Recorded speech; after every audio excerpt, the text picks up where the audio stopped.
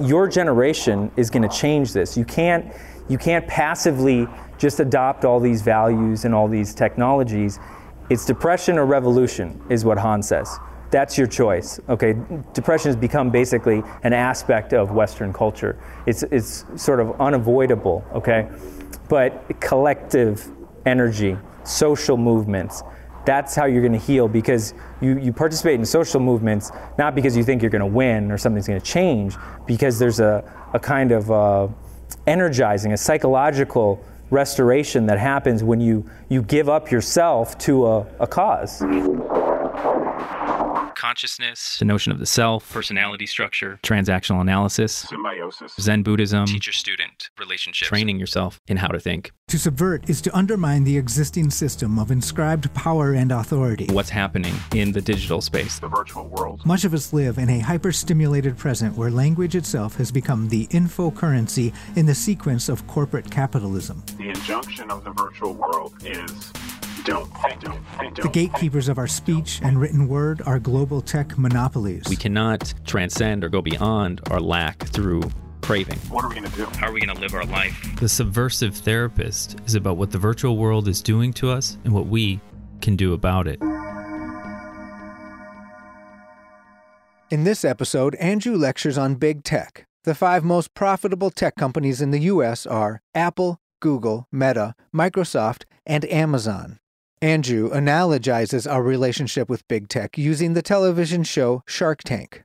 The online user incorporates and then pitches themselves to big tech in order to monetize the self, me incorporated. The user is scripted to not think, as algorithms select choices for us to pick from based on what we previously liked or wanted. Our own craving and false sense of freedom deters us from collective organizing. Mindlessness and joylessness are the 2 dominant scripts that big tech knowingly or unknowingly uses to promote pacification. Finally, Andrew continues to advocate for a social movement via a stay-at-home day on April 20th. Andrew began with a guided meditation, so the recording starts after that. Enjoy. So what we were engaged in was our own virtual world. You already have a virtual world. You don't need the tech to simulate things for you. You can simulate them in your own mind. And so that was a kind of self-hypnosis that I did with you. And, in addition to just getting us all in the same place, this is what tech is doing, is hypnotizing us. We're mesmerized by all this content, all this communication. It's not really communication, it's technically code, it's information, it's a binary code of zeros and ones, but we're intoxicated by all of the exchanges of information.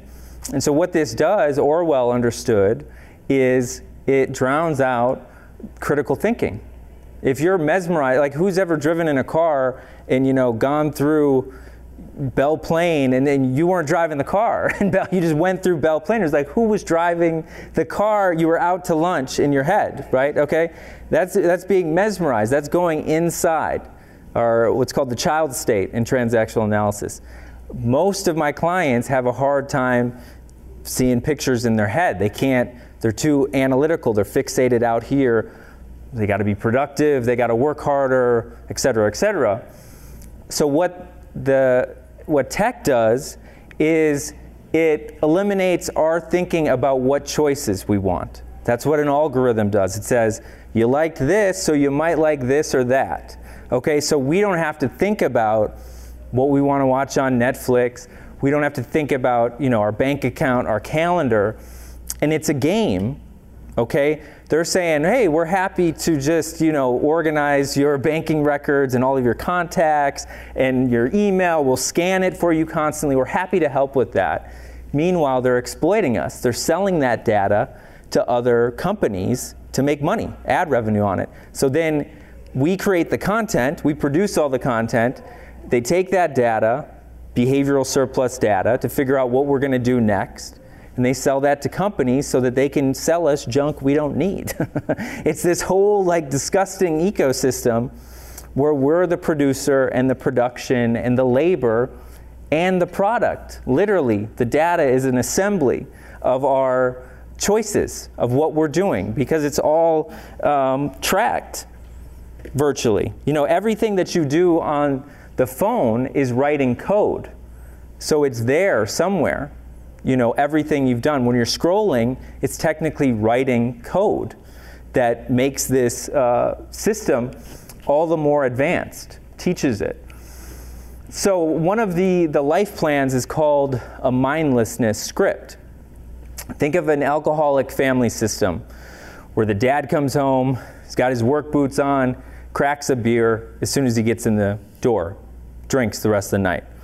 Is that dad, you know, reading Tolstoy and, you know, doing push-ups? No, he's not thinking at all. He's going to watch Cops or whatever. Okay, I'm projecting all of my childhood. He's training his offspring to not think. They say, okay, when dad's not working, he's drinking. So this is scripting us. Don't think. Let us do all the thinking for you. Let us remember all the things you want on Amazon, all the people you might want to date. We'll do that thinking for you. You don't have to think about it, okay? But the con is that then they're exploiting us, and you have governments, you have militaries, and corporations all aspiring for the same thing, which is total understanding of human behavior, to social control. So what I'm going to talk about is that all of this stuff is really just about surveillance. And we've been conditioned to think cameras keep us safe. And cameras reveal your true self. You know, like people, the only time you see Americans cry is when they're on camera. Usually they, you know, Shark Tank's a good example. When they either gain a bunch of value, you know, like a home remodel, or they lose some value is they feel guilty and they cry for getting free stuff. Okay, so the issue with this kind of mindlessness that we're scripted in is that we're passive. We're not thinking for ourselves. Remember, what I do with clients is I teach them to think for themselves, not based on how they were conditioned. I have a podcast called The Subversive Therapist, and that's what my therapy is in a nutshell, is teaching people to undermine that, you know, for example, that critical voice in your head that says you should be more productive, you should be better looking, or this, or whatever it is that's an echo of your parent figures. I know this because I have little kids. They just repeat the same things that I tell them. Okay, so we need to undermine the authority of that voice. I mean, that voice was necessary for you to survive because you walk out to the street and you look both ways, right? Because your parents taught you to do that. But most of those other morals and beliefs about right and wrong are not necessary for us anymore because those were adaptations when we were kids and we made decisions based on that. So I teach people to essentially challenge or undermine that material that they've made an identity out of. Okay, so I'm teaching them to let go of that idea of themselves and start making decisions from the here and now. The digital stuff creates a continuity of the self. So, you know, if you're on Facebook or TikTok or Snapchat, you're the same person across time. And this can be hard to fathom. In college, I would be looking at this guy being like, what the hell is he talking about? If you're the same person across time, how come you can't remember hardly anything from last year or the year before that, let alone last week? You know, I have this conversation with my 6-year-old, but everything in the culture, think of like Superman. You know, Superman is Superman when he's a little baby, when he comes out of that other planet or whatever, he's Superman. As a kid, he's Superman throughout. That's the scripting that we're getting, is you're the same across time. But my background is in Zen Buddhism, and everything's in flux. Everything's changing, everything's interdependent. So there's nothing that's the same. But that's what all of these things by default are saying, is you're the same, you're the same, you're the same across time. Good example of this mindlessness is from Black Mirror, the episode Hang the DJ. Have people seen this one? Where it's basically like a real life Tinder where dating relationships are organized by a coach, a virtual assistant algorithm program I won't reveal the whole episode if you haven't seen it, but the setup is, these people go on a date and they're given an expiration time if they want to look at it for how long they're in a relationship with that person. And as soon as the date ends, they get another date. So there's no time to reflect about it or to think about it. The machine just tells you, here's the person for you. It's passive. The machine is thinking for us. So that's passivity, is you don't have to think. And what is the machine telling us? That you can get everything you want. If you just work hard enough, all of your desires can get met, that kind of thing. Most of the stuff online is just self-help. Everybody's promoting themselves and saying, hey, I know this brain hack or this recipe or whatever. Let me tell you about it. But really, they're just trying to make money, okay? So the issue with this, lack of thinking, lack of reflection, is you just conform to the system you're in, like we had to in our family system as kids. But it's a defeatist kind of mindset that comes out of it. This is a quote from one of the characters in that episode. So let's talk just a little bit about these 5 companies. There's lots of reasons to hate these companies. I can give you many. Apple, the most profitable corporation in human history, got there by basically using slave labor in China.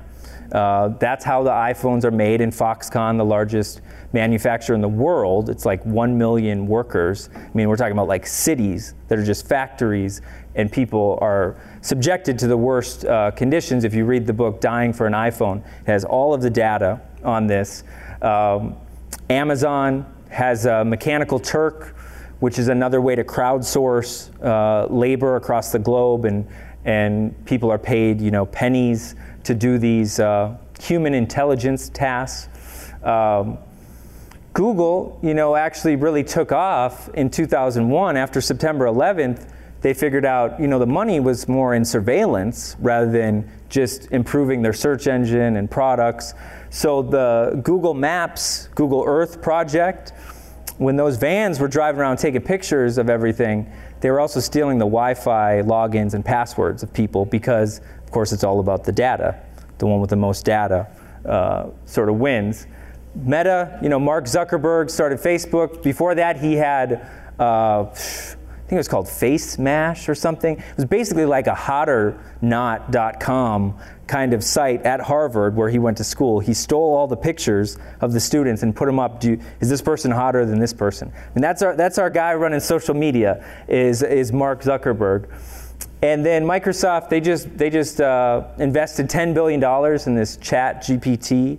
If you're following this artificial intelligence, what are they going to use that AI system for? My guess is for controlling the narrative on information, for canceling people. It can aggregate information in seconds, like an unbelievable amount of information. But everybody's running around online, saying, oh my gosh, this is going to disrupt everything.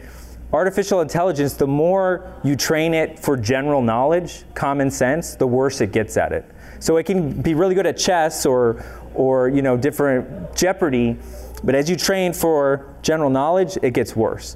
So this is all hype, just like the metaverse was all hype to get us, keep us scared. But when I was a kid, it was Terminator 2, right? The robots were coming for us and our jobs. It's not happening, okay? They don't have common sense, intuition. You cannot train a computer in that. I'll talk more about that. But most of the stuff online is dead. Bots. This is a low estimate, 30% of Twitter. I've seen 80% in other sites.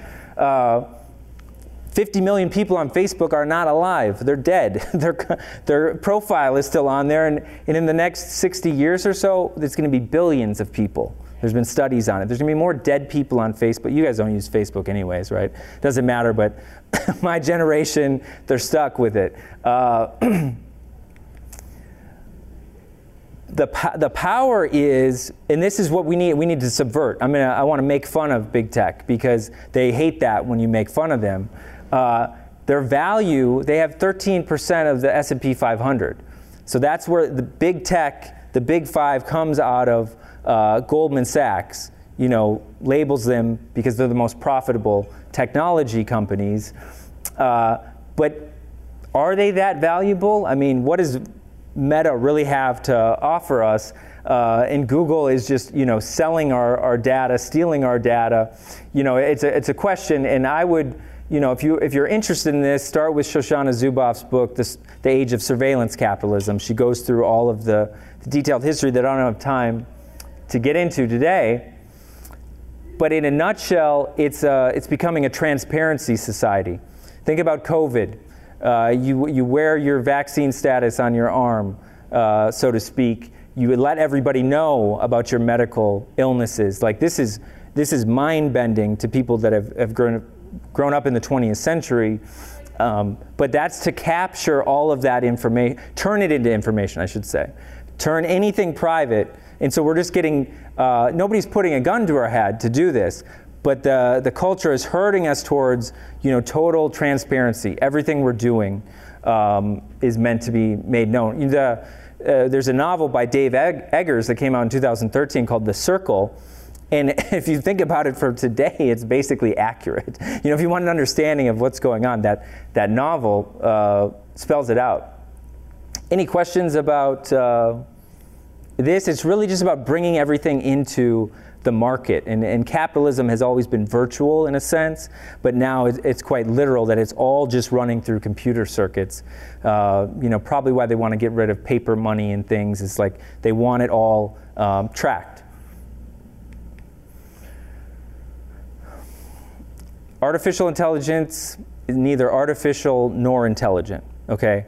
Artificial, no. You have to dig up places like Congo in Africa, all these rare earth metals. You have to mine them, and it's people in horrendous conditions getting cobalt out of the ground, or shining iPhone screen for 12 hours a day. The real people put this stuff together. The servers alone, think about all the water that you need to cool the computer servers for Google, all this data.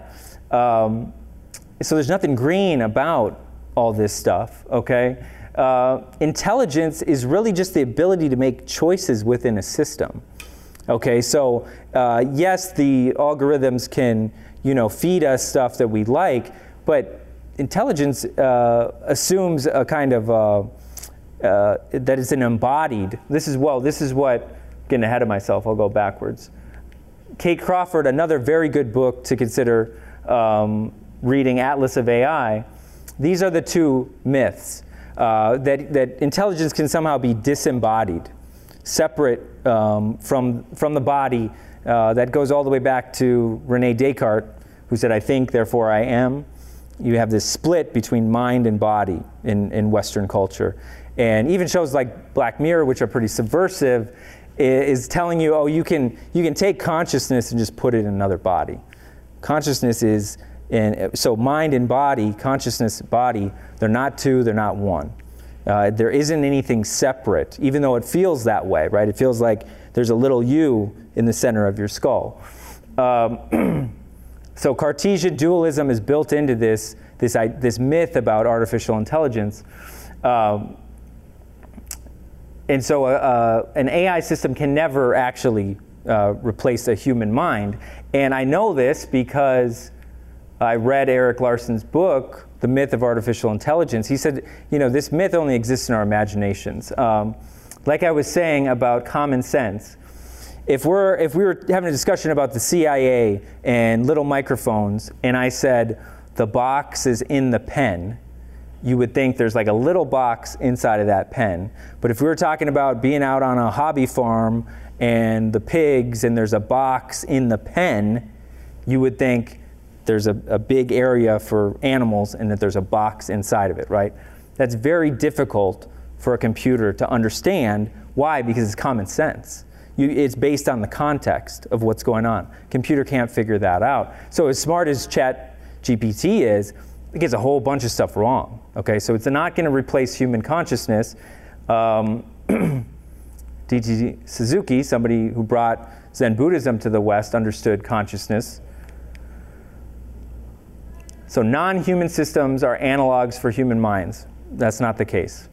Intelligence exists independently, like it's just a thing that you can have. No, it's a relational process, it's a cultural process, it's a political process.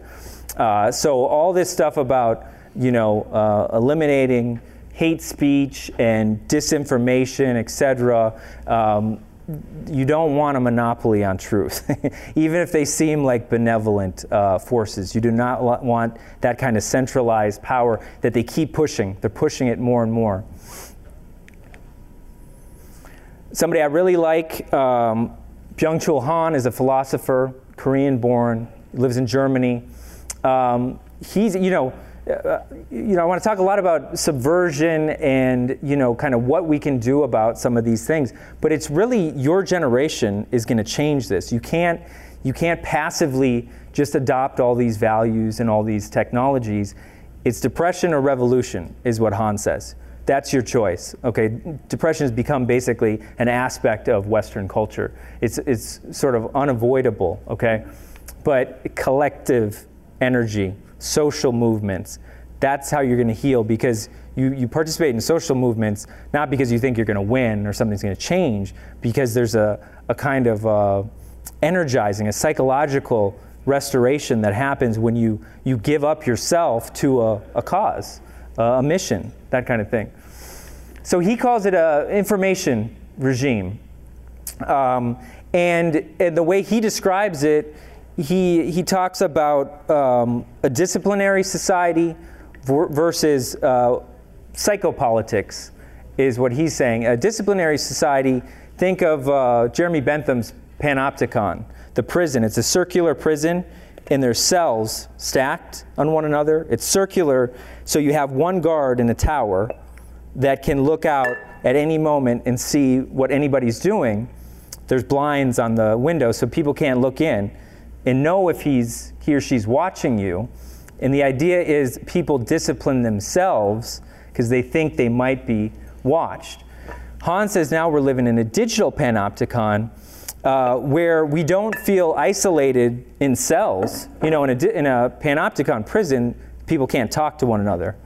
Digital panopticon, we feel internally a compulsion to communicate constantly with everybody, right? You got message threads going on, emails, all this stuff. And so we become, think of cancel culture, we become the warden, the person in the tower, and the inmates, constantly giving up our data, our thoughts, our behaviors, what we're doing, but we don't feel like we're in prison, right? We feel free. But why is it that we get out our phone and click our favorite app without even thinking about it? It's this, we've been mediated internally to want to go on Snapchat, to want to go on YouTube, etc. So that's a much more efficient power, is when it's a silent power. There isn't anybody telling us to keep track of all of our friends and everything we're doing and upload pictures of everything we're doing. We feel free to do that. Okay, so it's a sleight of hand. And so the way he sees the smartphone as just a tracking device, right? It's tracking you.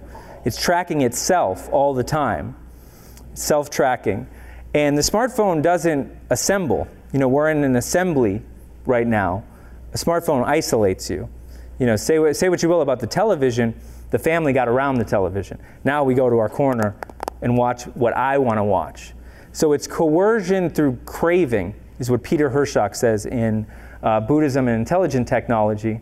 So it's much more efficient because I want to be surveilled. Okay, so think of this primarily as a surveillance device to track everything you're doing, but it's just for economic reasons, advertisements. But as you create a symbiotic relationship between corporations and the government, the FBI just shows up at Facebook, and Twitter executives are responding to CIA emails. Okay, then it's very dangerous. You don't need a autocratic government like in China for surveillance, because Washington can just call up these companies and say, I want information on you, I want to turn off this account. It's a totalized form of surveillance.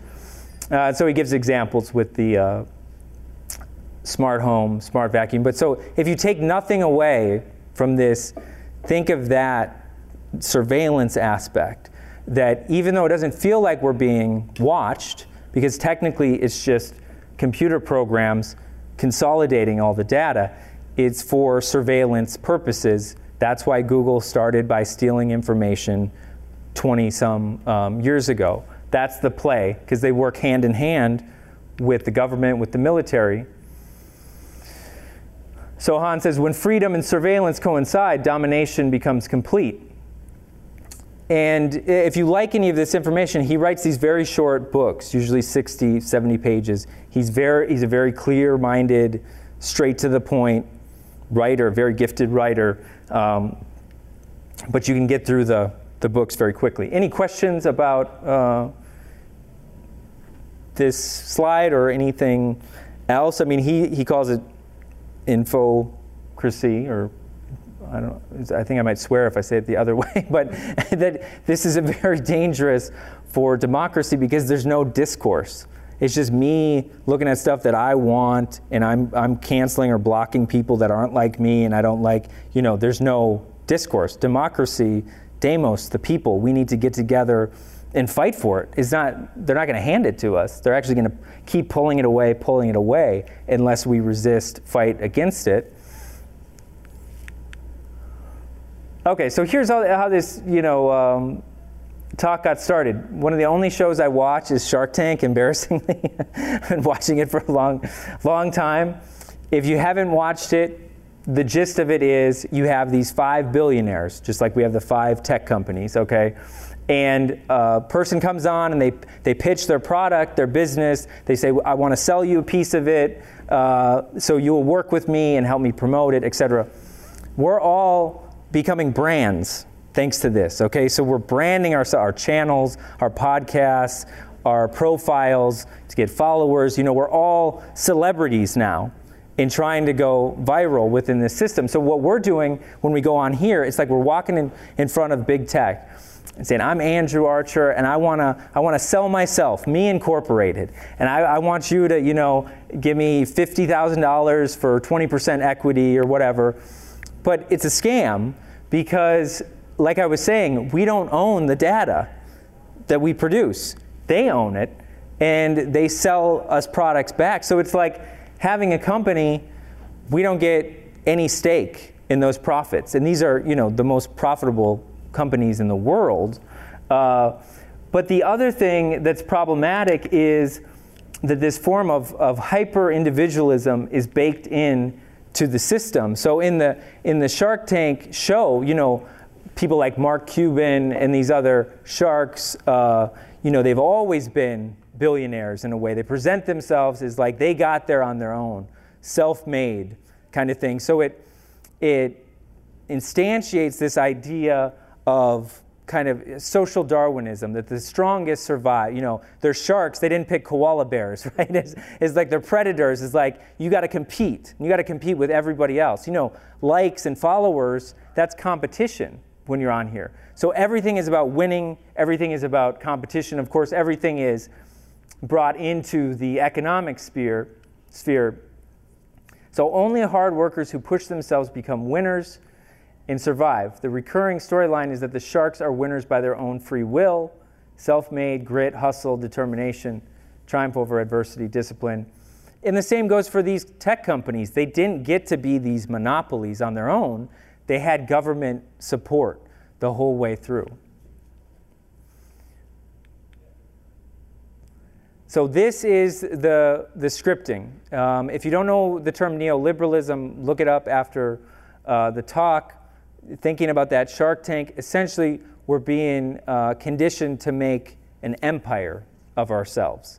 The talks I've been doing lately have been on mass shootings, mass shooters like the Columbine shooting, and these mass shooters are, the short version is they feel like losers, they feel like they've been victimized, injustices, and then the mass shooting, they get a gun, they have power, situational power, and then they win by terrorizing people. So this is not an anomaly.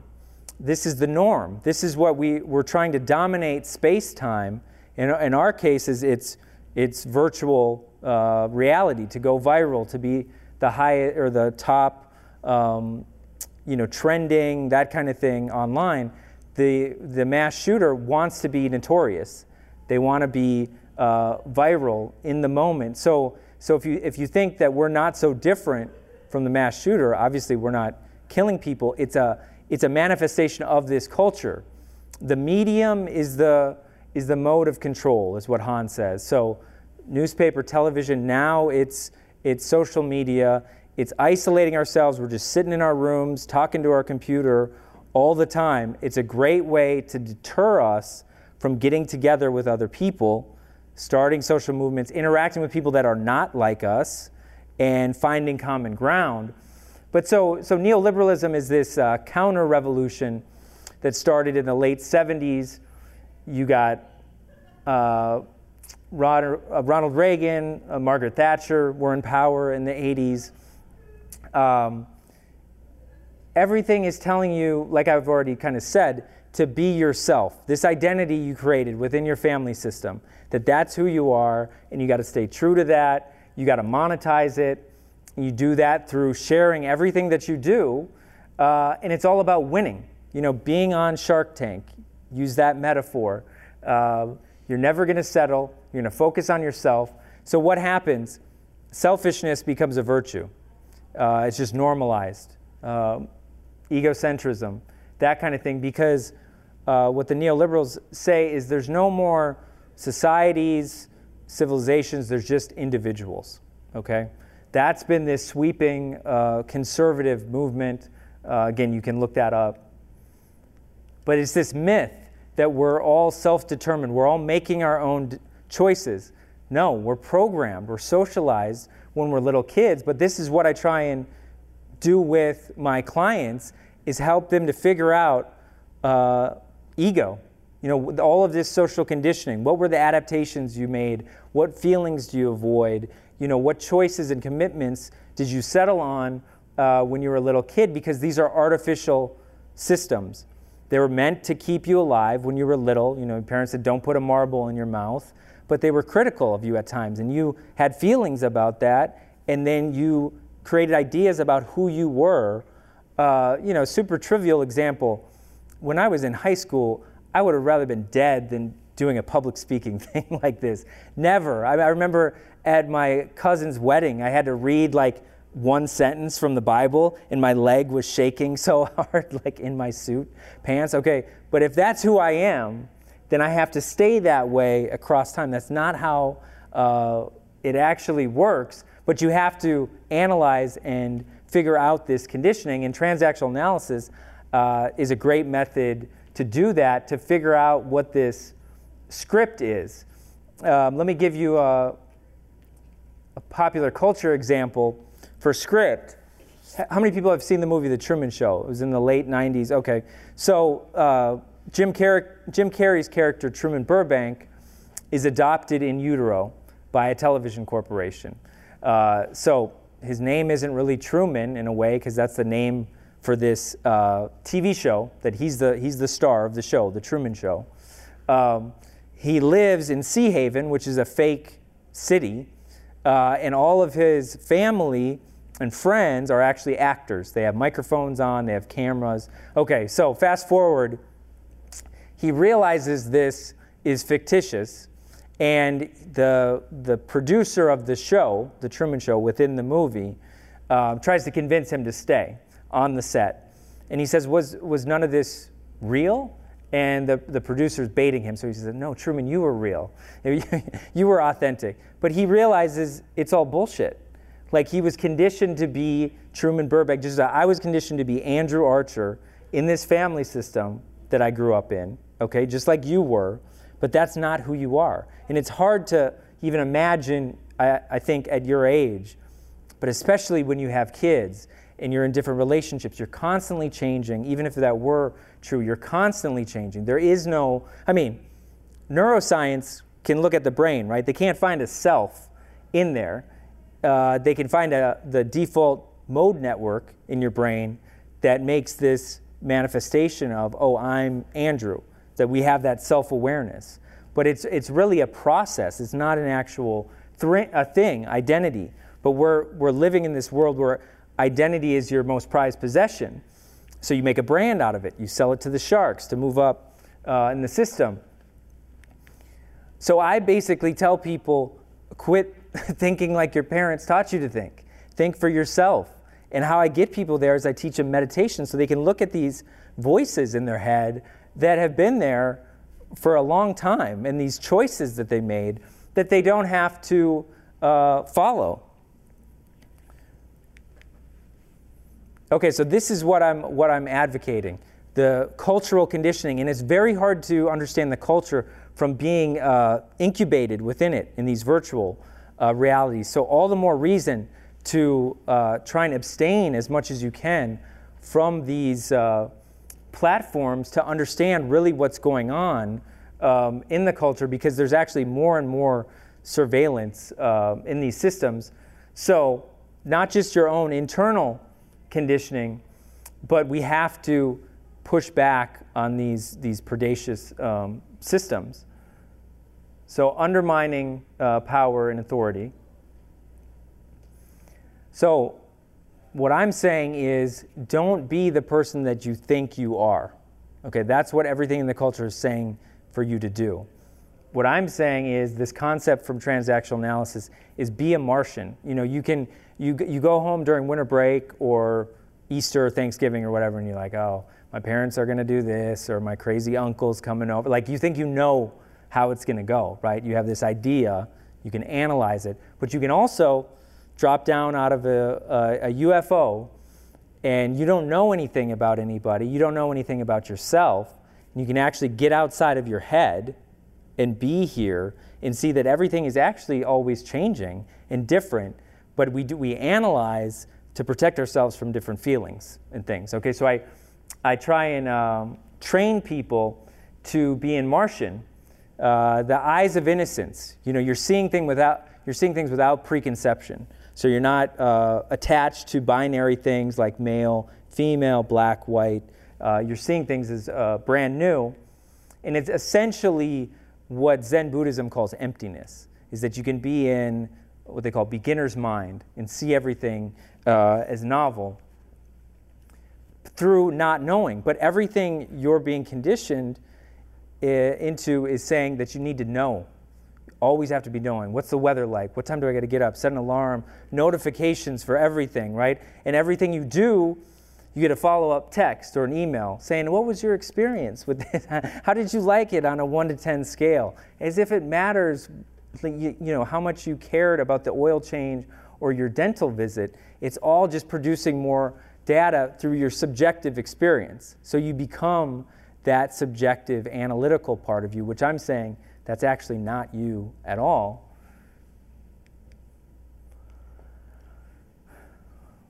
Why did I put this in there?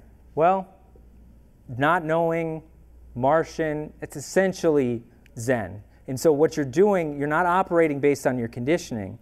You're using what's called intuitive knowledge. So, you know, my 4-year-old could walk in here and he'd probably be thinking, what the hell is going on with all these people sitting still? But he would figure it out and pull up a chair, right? He doesn't need a text. He doesn't need, you know, a notification. It's like you can figure stuff out just by showing up and paying attention to what other people are doing.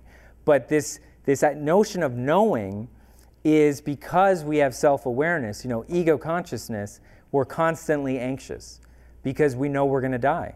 And we know all the things that we get are going to disappear eventually. So that creates anxiety that, you know, my cats or a turtle don't experience. They experience fear and pain, but they're not sitting there thinking, oh man, in about 10 years I'm going to be in the ground. Like, that's what human consciousness can do. Martian is going back to that simple consciousness, a newborn baby. The fancy word is pre-egogic. Before you knew who you were is Martian, simple consciousness. And that's just to be. So Martian is meditation, is like you're just in the moment right now, as I'm running out of time. So they want us literally, they want the body connected to the virtual world. It's not a secret anymore. Musk has this neural link that he wants to thread into brain receptors. Some of you have seen this probably. Why? Why do they want us to be online all the time? Well, again, it's just to sell us stuff, pacify us, and get us on the machine all the time. So this monkey has a Neuralink computer chip in his brain, supposedly, and he's controlling that Pong game by thinking about it. So whether you buy into this or not, I mean, you can play Pong without having a chip in your brain, but this is really about capturing desire at the neurochemical level, is my thinking on it. Neuroplasticity means your brain, the structure of your brain, the physical aspects of it, the growth is always in flux based on the environment it's in. So it's constantly changing in a symbiotic way. So if you meditate, your brain, different regions of your brain will change, right? If you learn Japanese or you fall in love, your brain is constantly in flux, more so before you're 25, but it's always changing. And so these technologies are just to capture that. What is the person going to do? What are they doing next? What are they going to buy? And we already talked briefly about Cartesian dualism. We're just heads now. Think about if you stumbled around with the metaverse, it's just a floating body, no legs or anything. It's kind of a metaphor for where this is taking us, is that we're just our heads. So you can't experience pleasure with just your thinking. It's joylessness. It's detaching us from our bodies. This is why I don't do much of any telehealth, because I work with bodies, full-bodied individuals. I want to know if they're tapping their foot, if they're shaking, or the energy coming off the body. That's when we communicate. This is why text messaging is so bad for communication, because you have no sense of the state of mind of the other person. And then, of course, you can analyze it after the fact, over and over again. You can read it. Communication needs to disappear after it happens, okay? But it's this joylessness. Franco Berardi is another great intellectual, if you haven't heard of. He's an Italian guy. We know that desire is creative tension, while pleasure is the release of that tension, and thus a moment of harmony between the body, the full body. Okay, think about, let me bring this down to earth. You go on YouTube because you're bored at night, right? You watch a bunch of you don't need to watch, then you go off YouTube and you're like, I'm still bored as hell, right? It doesn't do anything for the boredom. It suspends the feeling because you're gone. You're in the virtual world. You're disembodied. Okay, so we're dissociated from the body. In terms of psychological health, that's not a good thing to be doing that 13 hours a day. Okay, and it's joylessness. That's what we're being scripted in, just to consume, just to buy things over and over. Okay. So I figured you'd want practical ideas. So what I have here is just my own experience. What else am I going to tell you, right? If you can delete the apps, especially social media, from your phone, you can still check those sites on the computer, on your laptop, right? And as you go in to your computer and type up the site, you're like, why the hell am I going on Snapchat? Do I really need to? Slow down the process of going on so you can actually think, do I really want to be spending my time doing this? Turning off notifications so you're not so distracted when you're trying to concentrate, all the dings, pings, whatever. The smartwatch, it's a more sophisticated form of surveillance. If you have that tracking you. Does anybody know how a smartwatch works? How it actually measures your heart rate? It sends a beam of light through your skin into your blood to measure the light and darkness. These are binary systems. They're not smart. It's either darker or lighter that predicts about what your heart rate is based on millions of other people using that technology. So, I showed that, sort of dystopian slide of Elon Musk about the computer chip in your brain. it's already inside the body with the smartwatch, okay? It's already, measuring things in people's dreams, the technology. They want the whole body, inside and outside of the body, tracked, measured. So get rid of the smartwatch. If you're at the grocery store and you ask your roommate if they want bananas, that's a great opportunity to text somebody. If you're breaking up with a boyfriend, that is not a good use of technology. Use it for simple, rational kinds of things. Do you want me to get you a seat at the restaurant? But all like talking, people just use texting and talking as the same thing. Not the same thing, okay? You're engaged with another body, or at least just a voice if you're on the phone. So try and limit that. Play. Most of my clients have a hard time just relaxing, not thinking about all the work they have to do, letting loose, etc. I mean, this is your time to connect with people politically, and they don't have to be in the same right versus left camp as you.